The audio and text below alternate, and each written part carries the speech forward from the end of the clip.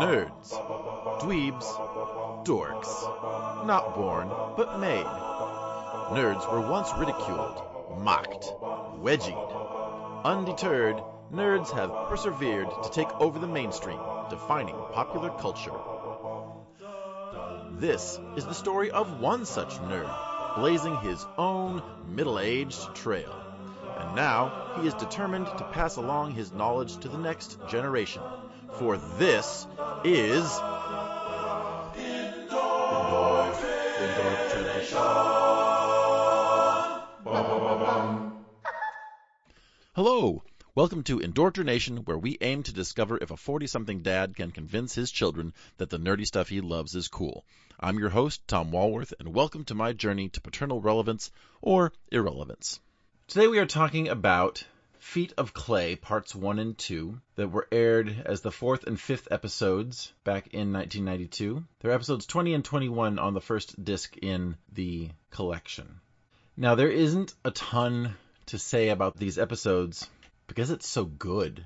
This is the first time that we meet Sam Hagen and Clayface, voiced by Ron Perlman. This is the first time that we meet Lucius Fox, and it also features Ed Asner as Daggett, Roland Daggett, the main bad guy. And before I get into my whole critique, I will let my children tell you what this episode is all about. What was the name of the episode? Feet of Clay. What of clay? Feet of Clay. Feet of Clay. Okay, so what is this one all about? Do you remember what happens? There's a two-parter, so I'd be surprised if you remembered everything. The first part was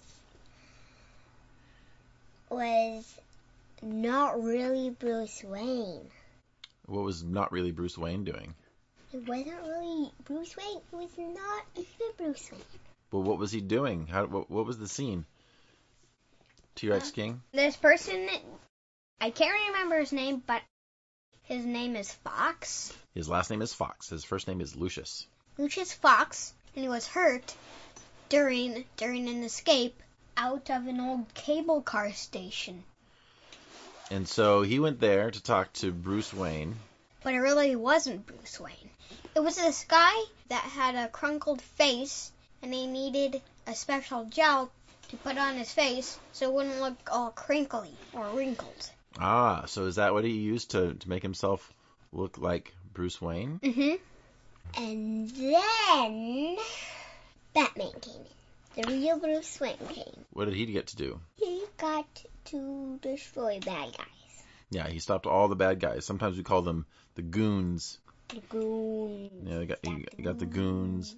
And he couldn't find that guy who used that special gel to make his face look like Bruce Wayne. Right. And so, I think the next scene, I could be wrong, but I think the next scene, we meet that guy. What's his name? Do you remember? I don't remember. His name is... It's all right. You probably won't ever call him by this name again when we watch this show, but it's Hagen. Hagen. So we meet Hagen, and that's where we see his face all crumpled up, as T-Rex King said. Mm-hmm. What's his problem right then? He got a lot of that special gel on his face, and he became Clayface. Okay, I think we're missing a step, though. He went to this guy called Daggett's lab and found a vial of the special goo he was putting on his face. And then two goons came in and put all that gel into his mouth. Oh my gosh. And then they just left him, didn't they? In a car, and he was there for a very long time. And then after that, he became Clayface. Yeah, we don't see that till the very end of the first episode. Yeah. Before that happens, though, what happens to Bruce Wayne? He gets put in jail. Well, why does he get put in jail? I don't understand. Because that guy used that gel to make him look like Bruce Wayne. How'd they catch Bruce Wayne? Well, Lucius Fox thought that Bruce Wayne was the guy that pretended to be Bruce Wayne. And then he beeped and beeped and beeped. Where was he? He was in the hospital, and he beeped a button. So then the police could come in and capture Bruce Wayne. All right, so that pretty much takes care of the first episode. In the second episode, what happens? Clayface goes back to his star camper and looks at some pictures of when he was not Clayface, and then when he looked at the pictures, his face changed and his body changed too. So he could change everything. He could change himself into a whole new person just by thinking about it. Could he do it for very long? No. No, he couldn't. Now what happens? He gets really angry. He smashes all the things in his camper. Right. Try to remember what happens next, even though I just watched it with you. No, that part when his body and his face became that was at the end. Well, there's that's true. That happens at the end, but it happens in a very small way at the beginning of this episode. After he leaves his trailer, I can't remember what happens next. I know where we end up, but I don't remember how we get there. He's in his car. He's in the car with his friend, and he turns into a doctor. Goes into the hospital. That's right. And gets one of his goons. Yeah. Tries to throw him off the building. What does Batman do? He rescues him. Yeah. Then Clayface jumped and he became looking like a mud puddle, and he sucked down into a drain or something. That's right. Very good. And so what's happening next, I think, is that Batman asks Alfred to bring him all of the tapes of Sam Hagen's movies. Right. And you'll notice those were on what are called cassettes. They're video cassettes. That's how we used to watch movies before we had DVDs and streaming. Yeah. Mr. Daggett is being interviewed on TV. So what happens at the TV station? I don't know. A maid is there, but it was really Clayface. What was Batman doing at the studio? He was trying to catch Clayface. How did he do it? He walks him into the TV room and shows him every single movie that he made. So I thought it was really interesting that Batman knew to do that, because he snuck in before time and he put all those videos in, like he knew the fight had to come to the video monitoring bay. But whatever happened, so he shows up, he beats Clayface in there, turns on all the videos, and what happens? He starts changing super fast into different people. Right. And then the police come. And what does he do? He shocks himself with electricity. And then he has a death scene. Yeah. He turns into what he looked like before the accident, and then he turns into himself when the accident happened and he was in the hospital. Right. And so they cart him away. And how does the story end? Turned into a woman when the body of Clayface was on the top. That was so weird. Yeah, so what happened to the body that they carted away? T-Rex King. It crumpled. And how does Batman know that that's going to happen? Do you remember, Kitty Queen? Because he got dried up. Yeah, I think so. And then because he was dried up. Oh. Yeah, so Batman was playing. He had a little bit of the clay that was left over. And what was he doing with it at the Batcave? He used the electricity, and then it moved. So he realized that started to change. Mm-hmm. And so what did he realize? That electricity is what made him change. Yes, but did electricity could electricity kill Clayface? Yes. No, it couldn't. That's what Batman was saying. It's like he put the electricity on it and nothing happened to the clay. I mean, it changed, but it didn't dry up like it did when he was fighting Clayface. So he knows that Clayface was faking. Mm-hmm. And so we see the morgue, we see the body, and it crumples into dust. Mm-hmm. And then Clayface's friend says something sad, walks away from the hospital, and then we see the woman laughing, and it turns into Clayface's voice. Yeah. Are we going to see Clayface again? Yes. Thanks, kids. That was really excellent. And now, a word from our sponsors. There are no ads. This podcast won't be making money. We barely know if this endeavor's even funny. There are no ads. There are no ads. There are no ads. The music on this, much like the rest of the episodes to this point, has really been spot on. The first thing I thought of when we start the episode is it seems very Bernard Herrmann, kind of like I'm listening to Vertigo or some other Hitchcock film that Herrmann scored in the 30s. And as I've said before, most of these are going to be a single watch and then a quick gut reaction without a ton of research, because the point of this isn't about researching things. It's about what do we like, right? I think it's interesting that they pull the bait and switch with Bruce Wayne being the bad guy in the first scene. Pretty brilliant. I had forgotten that Hagen had gotten that far with the Renew You makeup at the beginning of the story.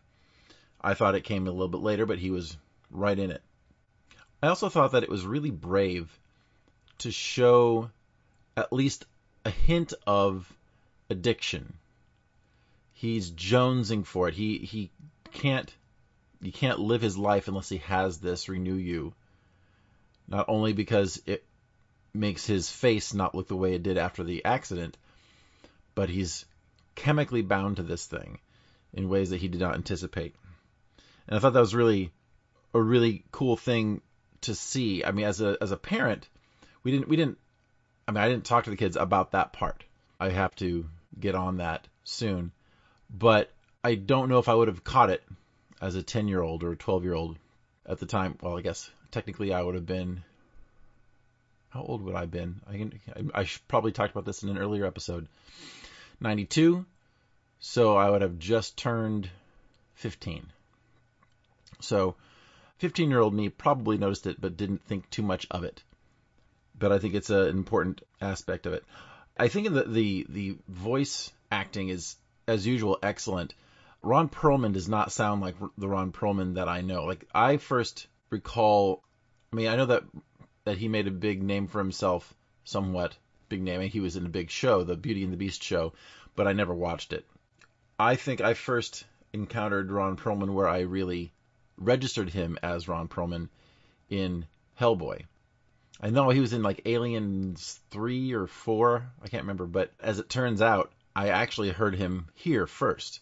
So the Hellboy voice is very gruff, very low and rumbly and that kind of thing.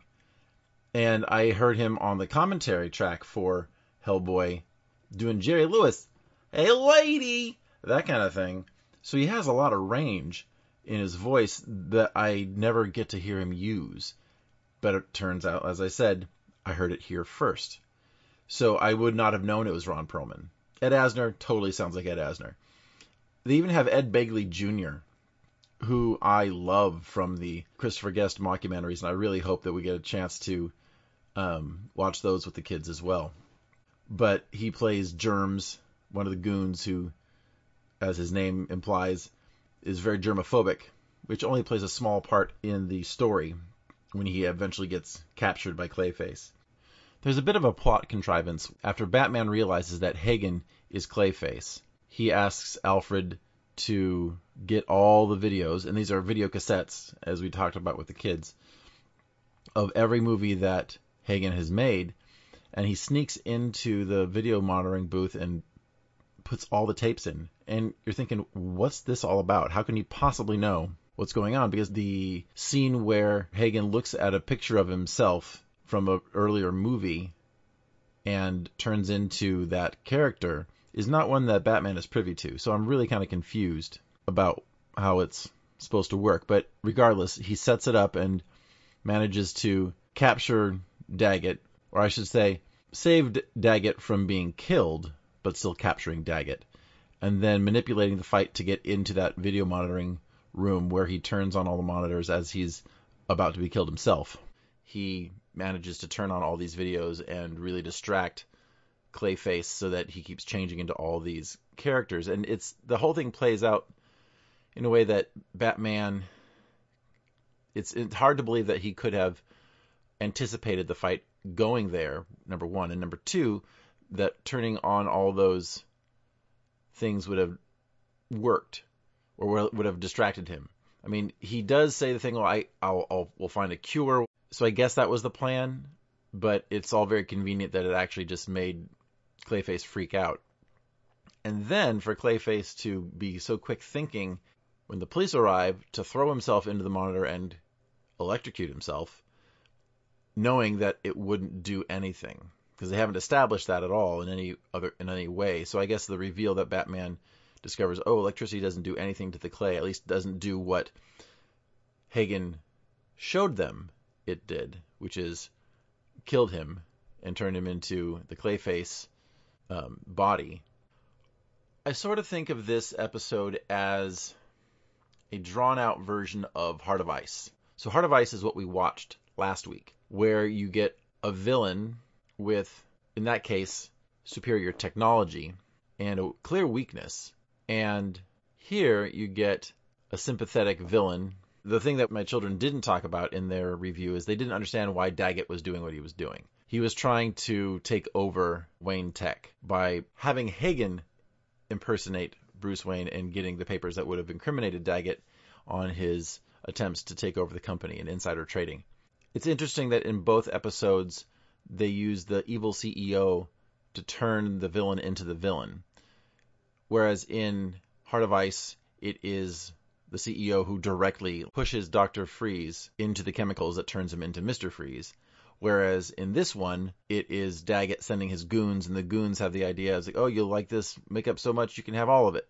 More indirect, but he's still responsible. And so Hagen's revenge is well placed. He knows exactly who he needs to go after, and he goes after him. How he becomes a villain after this, we'll have to see. But I think it's interesting that they take such pains to make these villains sort of relatable. I know that we're going to see it much later when we meet Harley Quinn and get her backstory, and that's a whole other thing that'll be fun to talk about. I don't recall if we get anything similar to the Killing Joke origin of the Joker in this show. It's been a long time. I don't recall, or if we just meet the Joker. I don't remember if we get his backstory. But I don't think there are many other villains who get the same sort of sympathetic vote or sympathetic portrayal that Clayface and Dr. Freeze do in these past two episodes. They don't really commit to Catwoman being a villain, even though she is sometimes. She's clearly on the wrong side of the law, but so is Batman, but she does it more. So I would say for the music, again, 5. 5 for the music. The characterization, 5. It's excellent. There's nothing out of place, especially for Batman. He's not telling jokes in this one, and Hagen is very sympathetic, and you understand why he's doing what he's doing.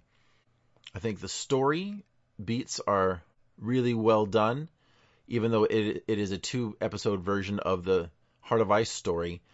I don't think there's any really wasted time. There's nothing that seems like it doesn't need to be there. So that's a 5 as well. And action, this is the first villain that Batman can't take down by brute strength. I mean, I guess you could say that he uses his ingenuity to take out Freeze with the inexplicably never broken hot soup thermos that he has in the previous episode. But in a way, he kind of lucked into it this time. And I know that he's going to develop technologies that are going to take care of Clayface in the future. But right now, he's clearly outmatched, and he just gets lucky. He gets lucky that Clayface gets really tired of making all the different shapes with his body when they fight on the roof of the hospital. He's lucky that the effect of those videos just distracts Clayface. He gets lucky that Clayface decides to take himself out of the equation for a while. And I think what we're going to find as we go through these, I think what you would find if you were to watch the episodes as they're presented on the discs, you would actually meet Clayface in a Christmas episode before you meet him in this episode. I will have to double check. I'm just going to put it in there. I'm not going to edit it out. If I'm wrong, I'm wrong. One thing you liked. Let's just both of you do the one thing you liked. What's one thing you liked? Batman using electricity to make a part of Clayface's body move. What did you like?